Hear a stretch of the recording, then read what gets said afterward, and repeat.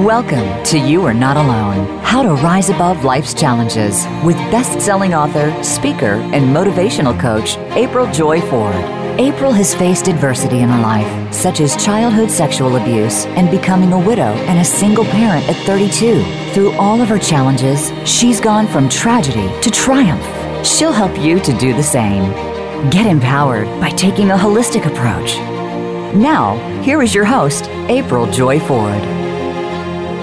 Welcome. We're back for another week here on You're Not Alone, How to Rise Above Life Challenges. I'm April Joy Ford, and hello to all of the fans and listeners listening globally outside of the United States. Let's see who are the top regions and countries. I think Italy has been in the lead lately. We've got Italy, United Kingdom, Cambodia. I think they've moved up.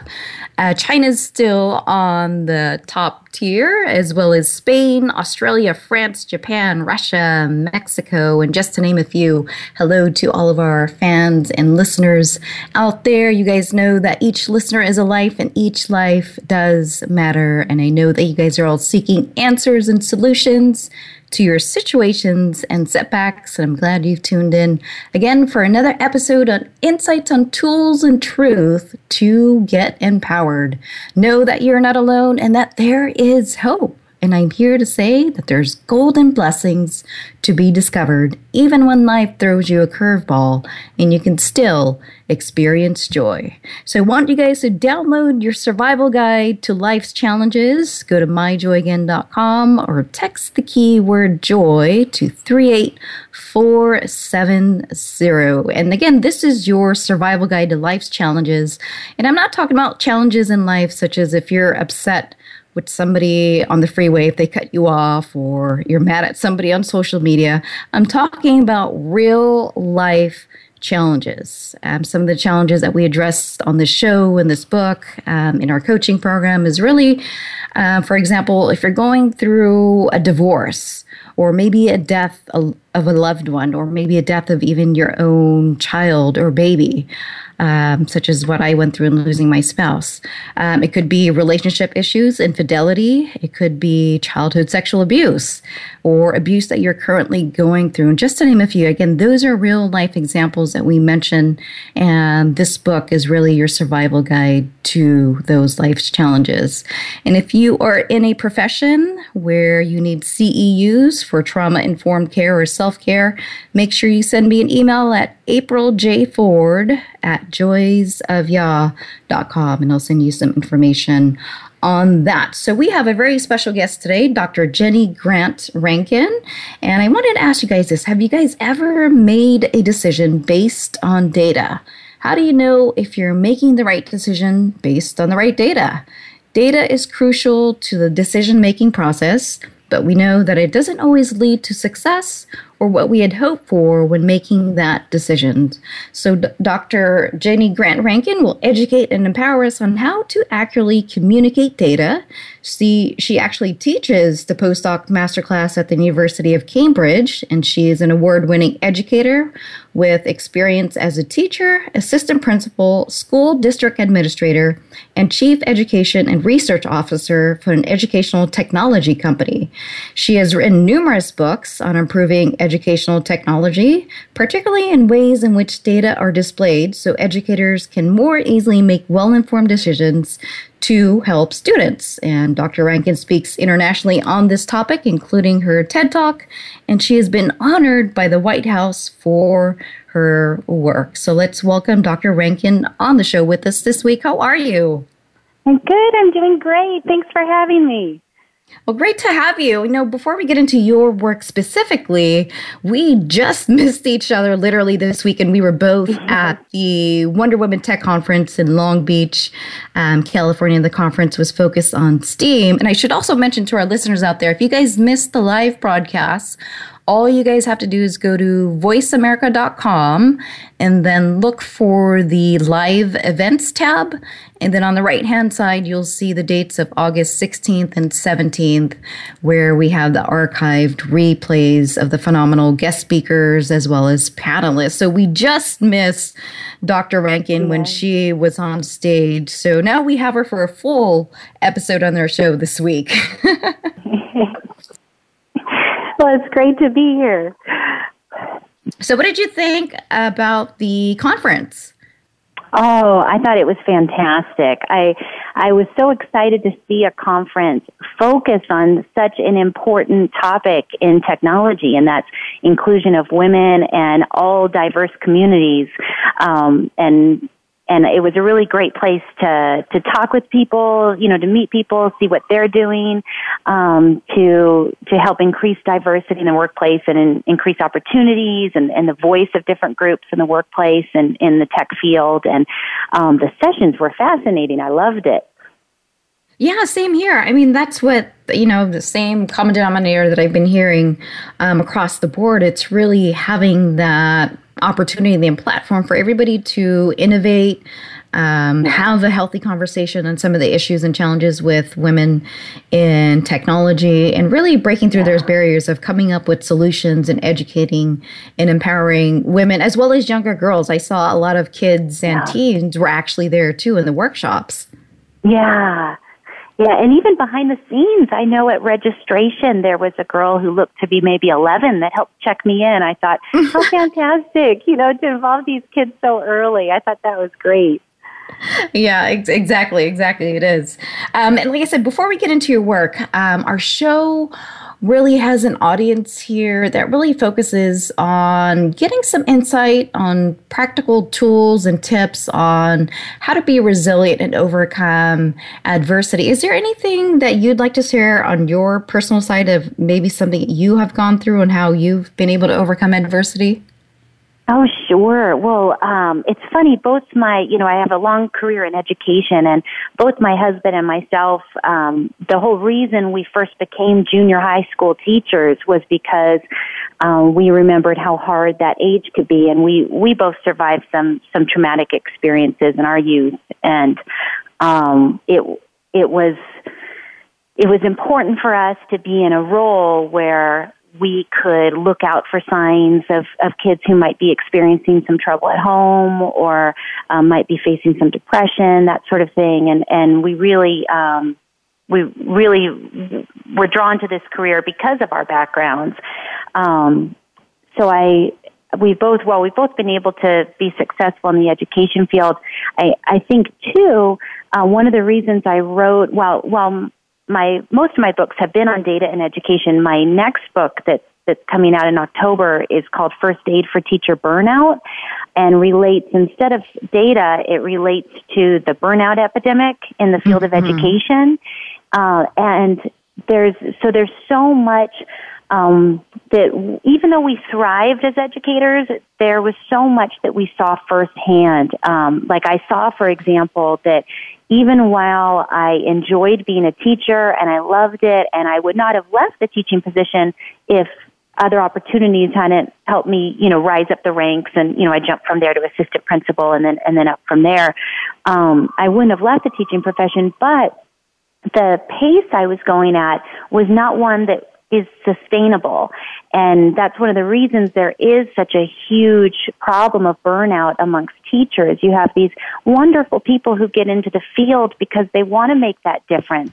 Often they struggled as kids and they want to make that difference for other kids. But they're facing such demands and such difficult circumstances that they're leaving the profession in droves, more than is seen in any other profession. And so that's something I went through too. The whole experience of being a teacher is knowing firsthand, and this is in a very high poverty, high gang area. It's knowing firsthand at these very dark challenges every day, and coming through that it really takes a lot of work. Right. And I like how you said you were able to, you and your husband, both having the background in education, of just having that compassion towards the youth at that particular challenging time. I mean, if all of us could remember going through junior high between 7th and 8th grade, or even now 6th grade, 6th through 8th grade, it's a pretty tough, challenging time to adjust, just because our bodies are changing, your physical changes as well as emotions are changing, our society and our friends are changing. So there's a lot going on that period of time. And you guys really wanted to be an active role model for that population. Yeah. Wow. Yeah, Wow. definitely. Yeah. And how were you able to help out maybe some of your peers who were experiencing, like you said, this burnout, to be in that profession where you're constantly giving of yourself mentally, emotionally, it's physically demanding to work all days and hours of the week and for such low pay. How were you able to help some of your peers? Well, you really hit the nail on the head with that question, because that whole formula of giving of yourself, you're physically exhausted, you're working for low pay, you're in it because you want to make a difference, but you're facing violence every day and kids on drugs and parents on drugs shouting at you and, all the, fights breaking out in class and whatnot. When you're facing these things, it does hit on all those burnout factors of physical exhaustion, emotional exhaustion. So I think one of the key ways, and this is something I write about in my book, is through community. And this has ties outside the teaching profession too. When someone's going through something difficult, sometimes we isolate, and we kind of draw back into not going out with people, not connecting with people, not doing things. And for teachers who work in isolation in their classrooms, because they're the only professional in that room, surrounded by kids, it's very easy for teachers to also isolate and not connect. Oh, okay. And so I was able to, my principal created a position through which I could teach some periods each day, and then the rest of the time I could be what was called a teacher on special assignment, where I worked on special tasks with teachers. And so I would connect with my peers and work on just basically things to improve their ability to reach their kids and to improve what's going on in the classroom. But it was really an important chance to connect and to be a sounding board. They could talk about what their challenges are and what it is they're trying to do, what their frustrations are. And because we were peers, we were both teachers, it wasn't like I was the boss or anything coming in.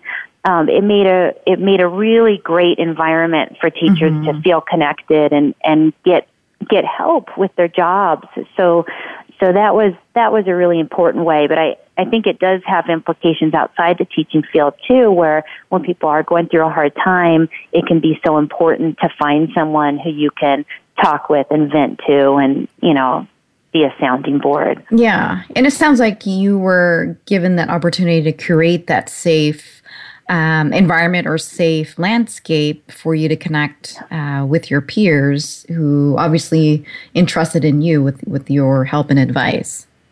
Yeah. And I had a wonderful principal that made that happen. She was fantastic, and she really understood how difficult the teaching profession was, and she really wanted to find ways to support everybody who was working at our school. Yeah, I totally see that, because I mean, in similar models, I have what I've called almost like the train the trainer model, where I help professions with trauma-informed care or even self-care. So a lot of trauma environments, such as group homes or dealing with organizations that deal with sexual abuse or trafficking. It's so that demographic doesn't get traumatized basically with their trauma around them, and helping survivors, because it does take a toll. Like, the teachers are in that environment. It's the same for those professions. Yeah, it's funny how many connections there are between what goes on at school sites and what goes on outside of that. Like, even just reading about what your book's about and what your work is about, I see so many connections, and I think there's a lot that teachers can learn from that too, because you've got, for example, obesity and lack of exercise and those sort of things are more common amongst teachers than those outside the field. It's a big problem in education because they're not necessarily caring for themselves. They're spending all their time caring for another, much others, like a caregiver would. Yeah, exactly. Like nurses or mothers always caring for others before they put themselves. And it's really about, like, this show emphasizes on taking a holistic approach. How do you break through some of those challenges and those barriers by recognizing the whole, mind, body, and soul, and really bringing that into alignment. Yeah. And one of my whole chapters, it's right after the intro chapter, is about mindset, that delves into some of that. And also there's quite a bit in the book about, finding those ways to find, to work healthy habits into the workday. For example, at lunchtime, instead of just all sitting in the faculty lounge, why not walk around the high school track, or do something like that to kind of, there's so much that exercise can do for the mind and to combat burnout. Right, exactly. And those are good pointers. So let's go ahead and take our first commercial break. And when we come back, we'll get into the topic of Dr. Rankin's talk that she did on TED Talk on data. So more after these messages with Dr. Rankin. It's your world. Motivate, change, succeed. VoiceAmericaEmpowerment.com.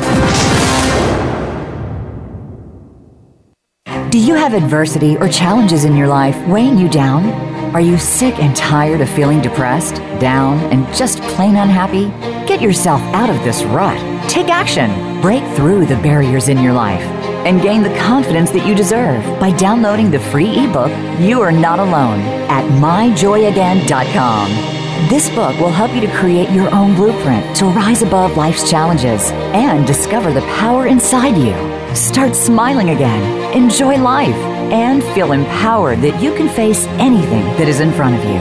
Visit myjoyagain.com for the free ebook or text to 38470. The keyword joy. Should there be more to your life? Do you need a change? Transformation for Success with Dr. Barbara Young will provide empowering commentary each week to encourage you. She will interview successful personalities from movies, television, business, technology, health, and academia. All of them have amazing stories resulting in transformed lives. You'll learn how to discover real happiness, financial success, and fulfillment to live your highest purpose. Join her on Tuesdays at 12 noon Pacific Time and 3 p.m. Eastern on the Voice America Empowerment Channel, and a replay Fridays at 12 noon Pacific on the Voice America Women's Channel. Change your world. Change your life. VoiceAmericaEmpowerment.com.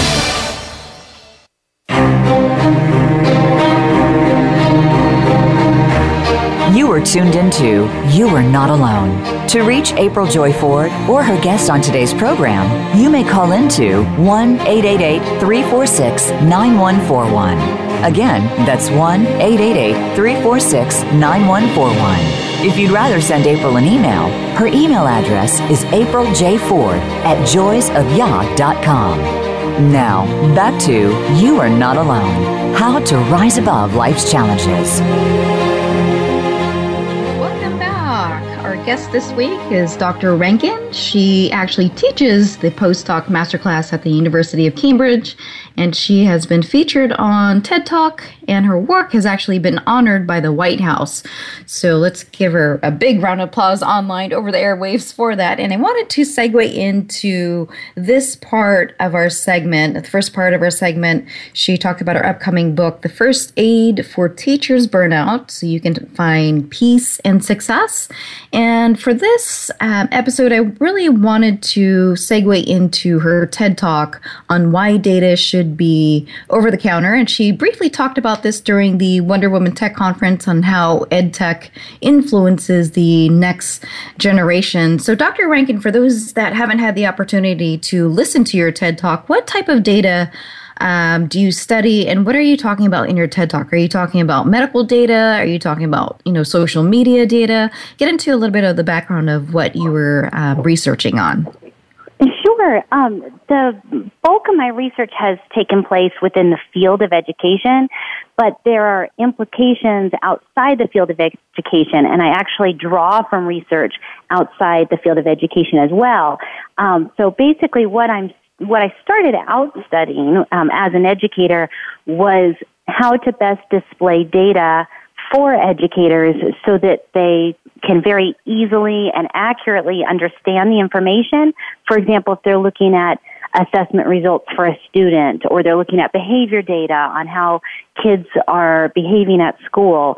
Whatever it is they're looking at, student data, staff data, to make decisions that can improve things for the school, for the students.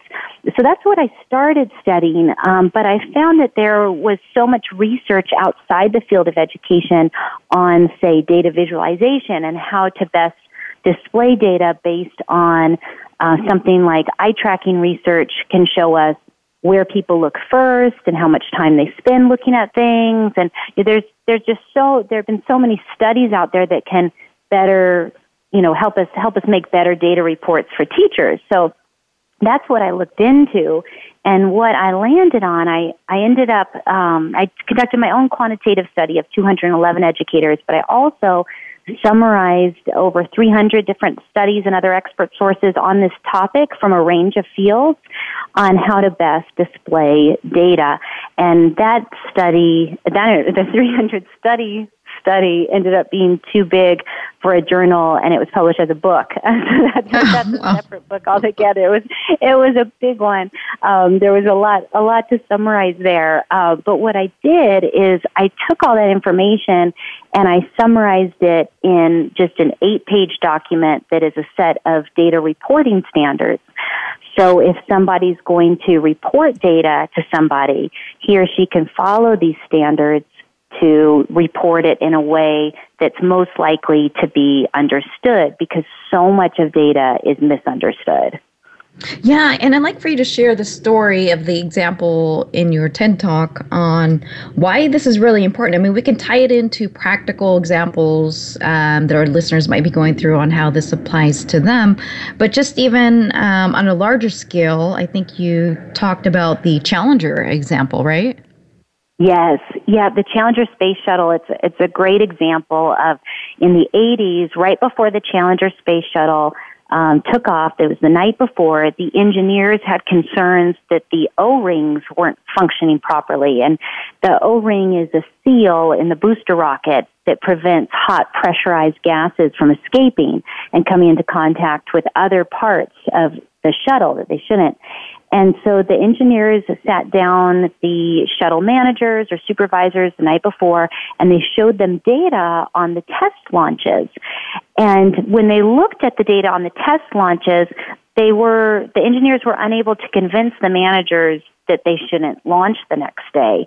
That just nothing really stood out. The data didn't seem to be saying anything in particular. So the supervisors ruled that they would launch the next day, and the shuttle took off, and it exploded within seconds, and it killed all 7 crew members, one of them being a very famous teacher. And what since experts have gone back and looked at this whole situation, and there was, of course, a federal investigation into what went wrong, and findings are pretty conclusive that the way the data was displayed, which was a very poor way to display the data, didn't allow key findings to stand out in a clear way. Mm-hmm. But if those key findings had stood out in a clear way, they wouldn't have launched. For example, they were looking at how many times there were failed launches in relation to O-ring failure, but missing from the chart was the data on the successful launches. And if they had simply put those points on the graph, it would be very, very clear that the shuttle can only launch successfully on a day that's 66 degrees or above. And when the shuttle launched, it was 31 degrees. It was so cold. Oh, it's too cold. It was too cold to even fit on the graph they were using. But if they had seen this data clearly the night before, the theory goes they would have known not to launch the next day, because they would have known that the O-rings would have failed. Right.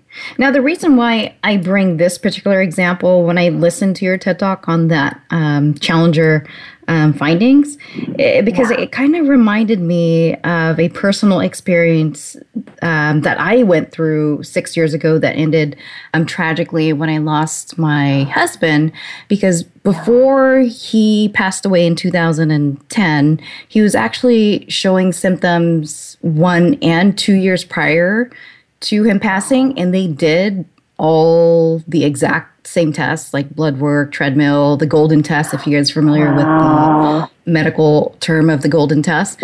And it was just nothing. They couldn't find anything. They reran all the tests except for one, because I was so persistent in them rerunning one of the tests, and then they found something. But then, even doing that, it was still too late. So I can see how, like when you were sharing that story, I'm like, oh, maybe it was the way the data was presented or displayed or even interpreted that wasn't there. Yeah, and I'm so sorry for your loss. By the way, that's so tragic. I'm so sorry. That whole area of medical data, it's such a big one. Just like education, the data is being used to make these very high stakes decisions because they impact lives. And it's the same thing in the medical field. If a doctor misses some data or doesn't look at, or is not shown in a clear way, he or she can completely miss key symptoms, can draw a false conclusion. I mean, it's definitely life affecting, and there needs to be more attention paid to, well, how are these data tools that they're using displaying the data, and do they have adequate data tools? Exactly. Now, for our audience, maybe they can't relate to such extreme, tragic situations that I mentioned, or the Challenger example, but share maybe some examples that are a little bit more practical and why this is really important for them to pay attention to. Could it be their kids in school, or how it communicates or translates to the workplace? How can this really relate to them? Sure, to pretty much any listener.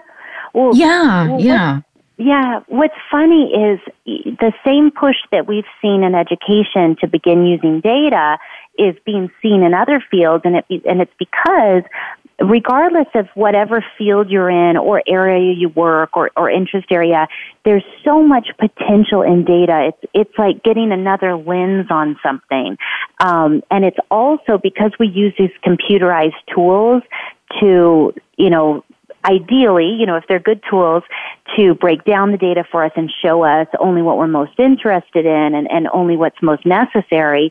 If we're using these tools, then because technology can work so much faster than the human brain, and can look at so many areas simultaneously, and come up with a very quick answer or quick visual, we suddenly have this kind of robotic potential, this sort of this superpower to look at things in a way that the human mind just can't do on its own. We're busy.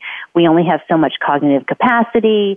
And so we're seeing it in all areas. I mean, even just, if you use Netflix, for example, it'll show you what, you can see different people's ratings and what it'll show you based on a somewhat complicated algorithm. Netflix can tell you what movies you might like based on what you've watched and how you've rated it and whatnot, which is so convenient. And I know when I shop on Amazon to buy things, it's so great to be able to see the reviews, just that quick data of over 2,000 people have rated something, and I can see it broken down, most liked it, but there's the occasional one, because sometimes something went wrong in the product or and whatnot. So we're starting to use data in all these little ways that just make our lives so much easier. And if somebody is in some career or pursuing some interest, some maybe volunteer project or charitable project, kind of whatever someone's passion is, there's usually a way he or she can apply data to that to have a better understanding of something or to communicate something in a more persuasive way. All right. Okay. So I'd like to dive a little bit more deeper on what can we really do with this data just after these messages, and we'll be back with Dr. Rankin. Success starts here. VoiceAmericaEmpowerment.com. It's your world. Joy's Gift is a 501c3 nonprofit that empowers women and youth to transition from tragedy to triumph, from loss or sexual abuse. Our program emphasizes a foundation of developing true self-mastery of independence. Our services provide a support system and infrastructure of wraparound resources for services focused on mental, emotional, and spiritual healing. Restore someone's hope, love, peace, and help them develop self-mastery of independence by sharing your gifts with Joy's Gift at www.joysgift.org. That's joysgift.org. We're all living in the moment, but you never know when life is going to take a unique turn. It doesn't have to be a challenge, but perhaps more of a detour to get where we need to be. On The Sky's the Limit, host Karen Levitt knows that experience, having faced it herself. Learn about her journey from a life-changing event to where she is now. Her guests are amazing people who are living these experiences and overcoming obstacles.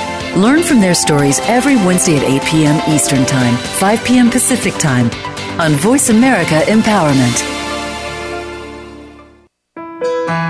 Life is a journey which never gets easier. As we go through life, we just handle things better as we get to know ourselves. Listen for The Mental Sherpa by Theta Spring. Host Alexandra Janelli believes that each of us are pre-programmed with all the answers and tools we need to move through any situation life throws at us. It's discovering those tools and answers that will set us on the right path to enjoying and navigating life. Listen every Tuesday at 11 a.m. Eastern Time, 8 a.m. Pacific Time on Voice America Empowerment. Change your world. Change your life. VoiceAmericaEmpowerment.com.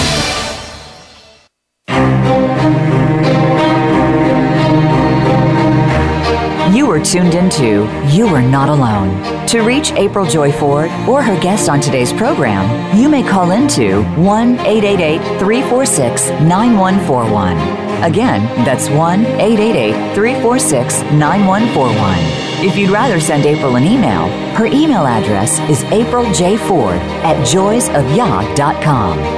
Now, back to You Are Not Alone. How to rise above life's challenges. And once again, if you are in a professional field where you need your CEUs focused on trauma-informed care or self-care, send me an email and I'll send you more information. It's apriljford@joysofyah.com. And the website for downloading the free survival guide to life's challenges, You Are Not Alone, it is myjoyagain.com, or text the keyword joy to 38470. So turning the mic back to our guest, Dr. Rankin, this week. And, Dr. Rankin, during the break, I remembered a previous guest that we had here in the You Are Not Alone show when you were talking about some practical examples on how we can really use some of the data that we interpret, and whether it's just making everyday life decisions on what movie to order, like you said, on Amazon or Netflix and whatnot, or maybe some critical decisions in our field of study, such as the medical example that I gave. But I remember one of our guests, she was the founder, or is the founder, I should say, of the Crisis Text Line, Nancy Lubin, and they really have this enormous data set when people text in their crisis, such as suicide or depression or whatnot. They're able to compile all this data and really see where the trends are, such as location or dates and times for certain situations and crisis. Did you find that similar in your research and education? Oh, that's fantastic. Yep, that's exactly what the data systems in the education field are trying to do. The same kind of thing, find problem areas, find anything that stands out as a red flag, where a kid needs help in a certain area that maybe the teacher or the administrators might be missing. Mm-hmm. And we have actually, we own, my husband and I, and he runs it, and I used to be Chief Education Research Officer there until I stepped away to basically write these books and teach the Cambridge class. But we own a data systems company. It's called Illuminate Education, and it's an example of one of those data system companies. And there are a variety of reports in the data systems that are designed to basically help educators know about these red flags. For example, lots of times people think of teachers looking at strictly assessment data and grades, but we're of course concerned with not just the kid's academic achievement, but the whole child. What else is going on with kids?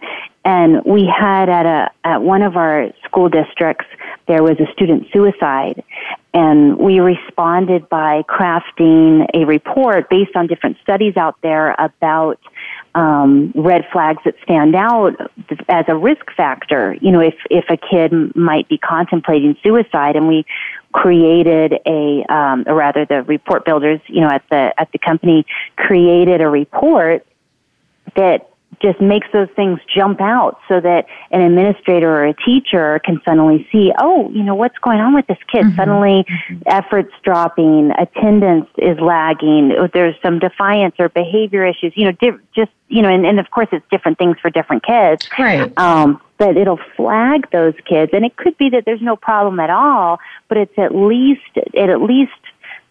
triggers that awareness of, there's a kid I need to check in with just to be sure, nothing's going on, and to offer some support if something is.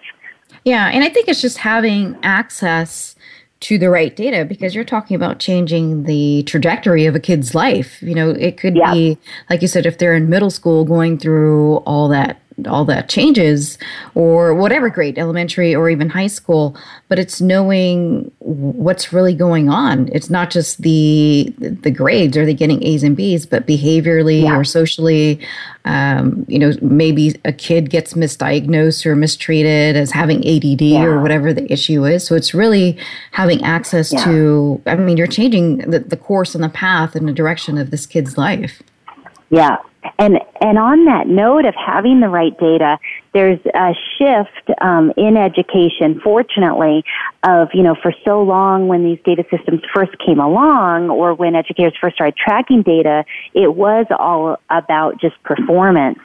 And now more and more schools are realizing that they should be eliciting student feedback and asking, does the kid feel safe on campus? How often is the kid bullied? Does the kid feel safe at home? These kinds of questions that can help them get, of course it's anonymous, but kind of get the pulse on, how are conditions in our community, for these kids? What kinds of issues are they grappling with? Do they, if they don't feel safe walking home from school, well, what can we do to, work with the local police department, or, to kind of up, surveillance or presence after school, when kids are walking. There are all these ways that schools can respond if they do get the right data, data that can tell them these sorts of things. So they need to be eliciting feedback from students and parents and staff. And, there's just so much potential when you get that right data. Mm-hmm. So what does this really mean for just the general audience out there who are not, data researchers like yourself? Does everybody need to know how to read a spreadsheet or a plot chart and infographics? They might feel a little intimidated on going through that, but what would you recommend for them on understanding where to go for the data? Oh, sure. Well, I think a really important thing for anyone to realize is the frequency of error when people are using data, because someone like their doctors or, the teachers of their kids could very easily be misunderstanding data that's being used to make a decision that affects those people or their families.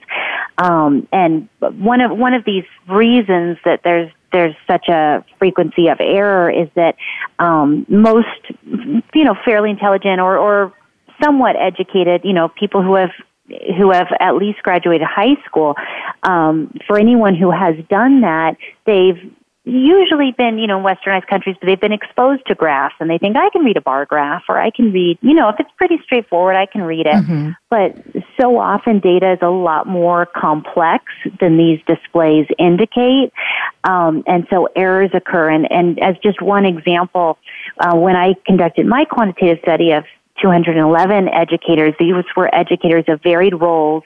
So it was everything from a teacher to a superintendent or a data coach. And when they viewed data and answered very simple questions like, according to this graph, what is most likely the school's strength? What's most likely its weakness?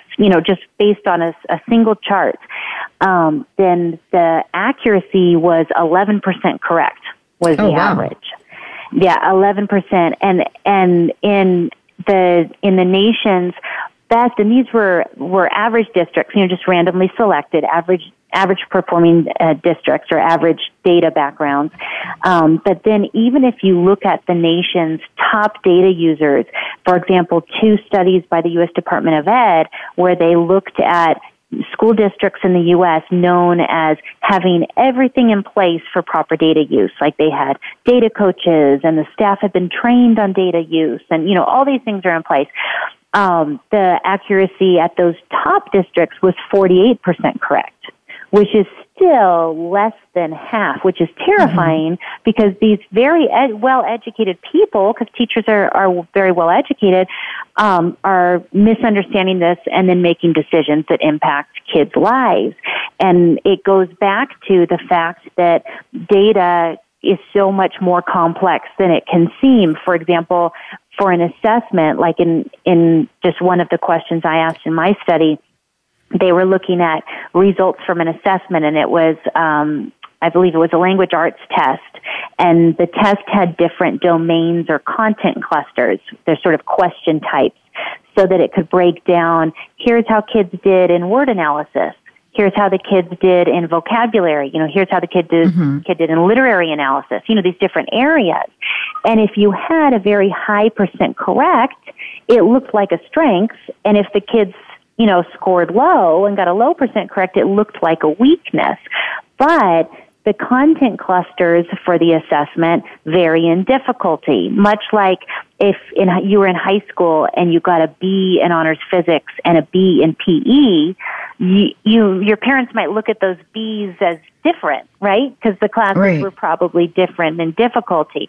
Well, it's the same thing with assessments. And so it was actually, you had to determine how someone did, you had to compare their performance to the states because that established the bar for how difficult each content cluster was. So it's something that it looks so simple on a bar chart, but it's so much more complex. And again, to go back to the medical industry, you have so many variables, affecting, what symptom is a red flag and what isn't, and what combinations might mean something that one symptom on its own doesn't mean, and you have, again, these complex things that we try to simplify with data, but we have to remember that it is so complex. And so if we're ever in a situation where someone is using data in dealing with us, maybe in making an argument or, calling for something to be done or saying, well, there's this problem with this, we just have to remember that even if they're very well educated, very intelligent people,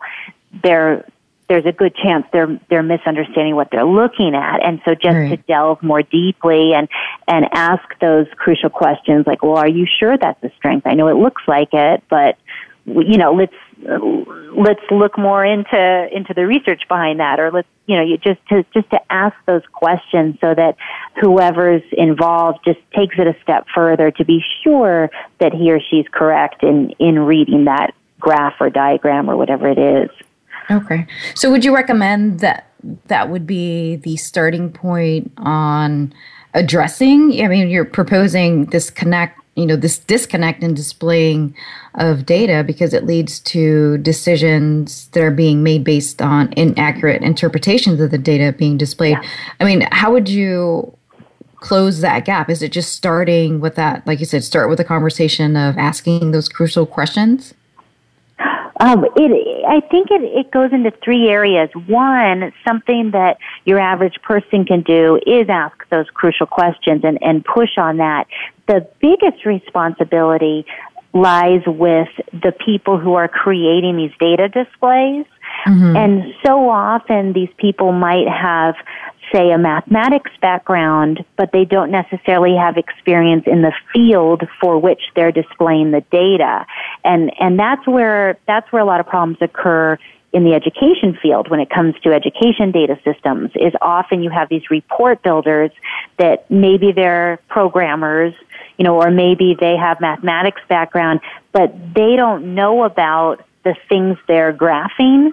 You know, they don't know about it. And so these companies that put out these reports and put out these data tools, they need to really have a very close connection with people in the field that have expertise on what's being reported on, because those are the people who can say, well, actually, you know, I know it looks like you can display the numbers this way, but that's actually misleading because this is really the part that matters, or this data needs to be on that graph if you're also going to graph that. You know, they have that expertise. And so the programmers and developers and mathematicians need to realize, even if there are very smart people and they're experts in what they do, they need to be having these close conversations with the experts in the field.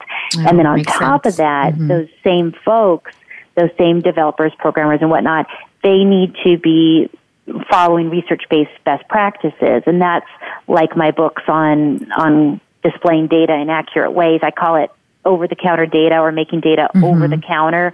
You know, much like medicine, when it's over-the-counter, it has the correct labeling. It has all sorts of supports in place to be sure someone uses it correctly. And we need to do the same thing with our high-stakes data. So the biggest responsibility is really on those people, following those standards, following what research says about best display practices. And then another area is the people who are buying these data systems, or are the clients or the customer. They need to regularly be pushing back on these data builder folks and say, how do I know you're following best practices? Are you following these standards for best reporting practices, or are you not? You know, are you just using the tool? And, you know, because knowledge of the technology or the programming language does not equate to knowledge of best design practices based on what extensive research has shown us. Oh, got it. And those are good pointers to really close the gap and disconnect and displaying that leads to decisions. So we're going to take our last break, and when we come back, we're going to tie into her latest book, Dr. Rankin's latest book on teachers' burnout and how they can overcome obstacles for that. So more with Dr. Rankin when we come back. It's your world. Motivate, change, succeed. VoiceAmericaEmpowerment.com. Do you have adversity or challenges in your life weighing you down? Are you sick and tired of feeling depressed, down, and just plain unhappy? Get yourself out of this rut. Take action. Break through the barriers in your life and gain the confidence that you deserve by downloading the free ebook, You Are Not Alone, at myjoyagain.com. This book will help you to create your own blueprint to rise above life's challenges and discover the power inside you. Start smiling again, enjoy life, and feel empowered that you can face anything that is in front of you. Visit myjoyagain.com for the free ebook, or text to 38470. The keyword joy. Do you have complete control over your thoughts and your life? It seems like we do, but there are always outside forces that are wreaking havoc with that control. How do we get our thoughts back on track, so to speak? Listen for Help, My Thoughts Are Holding Me Hostage with Dr. Jeffrey Fannin. When you command the power of thought, you can achieve or have whatever you want. Make the laws of the universe work for you. Tune in every Friday at 10 a.m. Pacific Time, 1 p.m. Eastern Time on the Voice America Empowerment Channel. Most of us have experienced the loss of a loved one, be it a friend or family member. There are all kinds of questions and emotional pain that we go through, but you can move on. Listen for From Morning to Morning with Rabbi Mel Glazer. It doesn't matter what faith you are, or if you even have no faith, you are sure to find meaning in Rabbi Mel's words and personal experience, as well as that of his guests. From Morning to Morning airs live every Thursday at 5 p.m. Pacific Time, 8 p.m. Eastern Time on Voice America Empowerment. Follow us on Twitter for more great ideas at Voice America Empowerment. Find out what's happening on the Voice America Talk Radio Network by keeping up with us on Twitter. You can find us at Voice America TRN.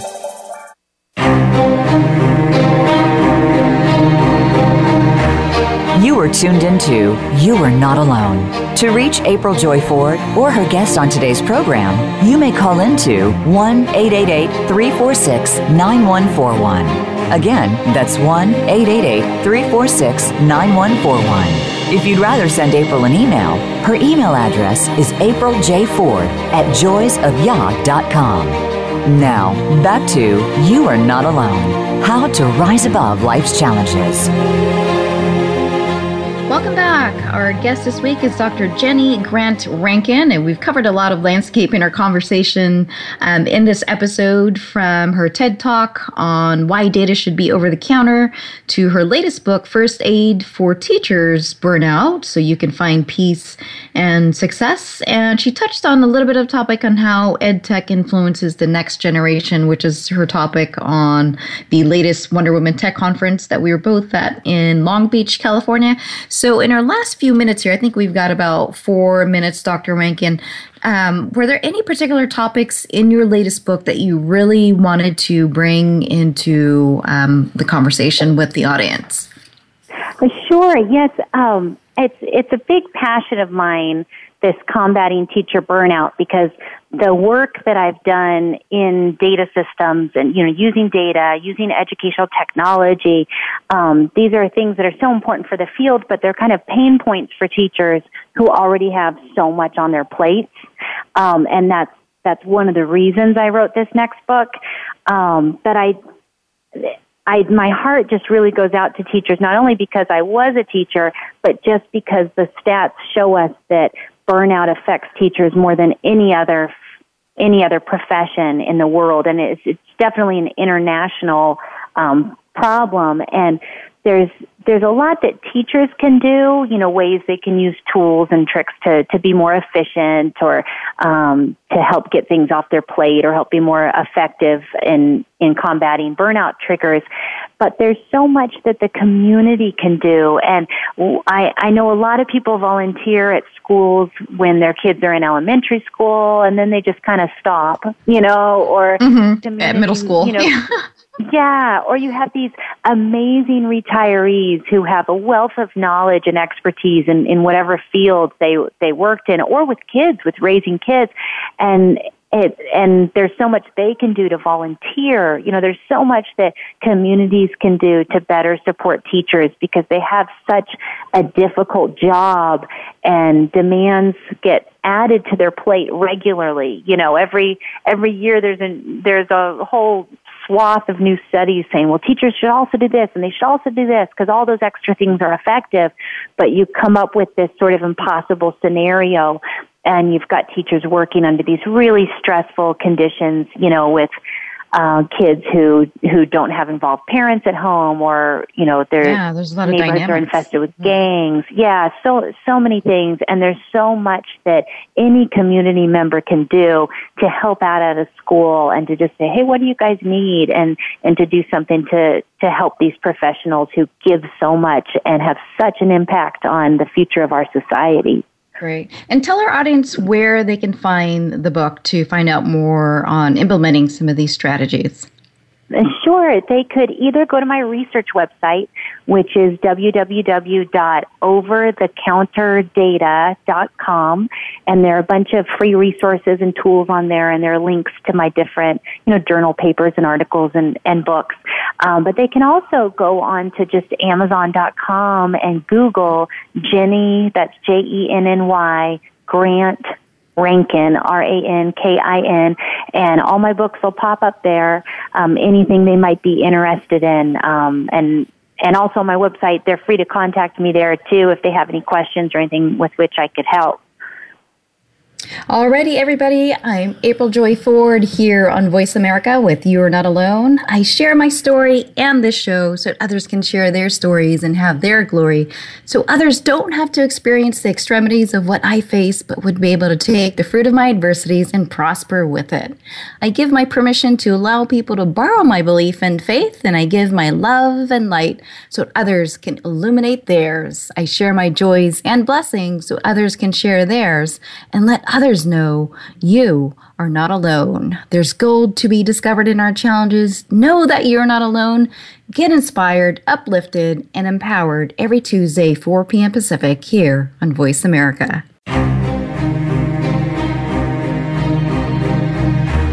We appreciate your joining us this week for You Are Not Alone. Please tune in for another edition with host April Joy Ford next Tuesday at 7 p.m. Eastern Time, 4 p.m. Pacific Time on the Voice America Empowerment Channel. We can't wait to talk again next week.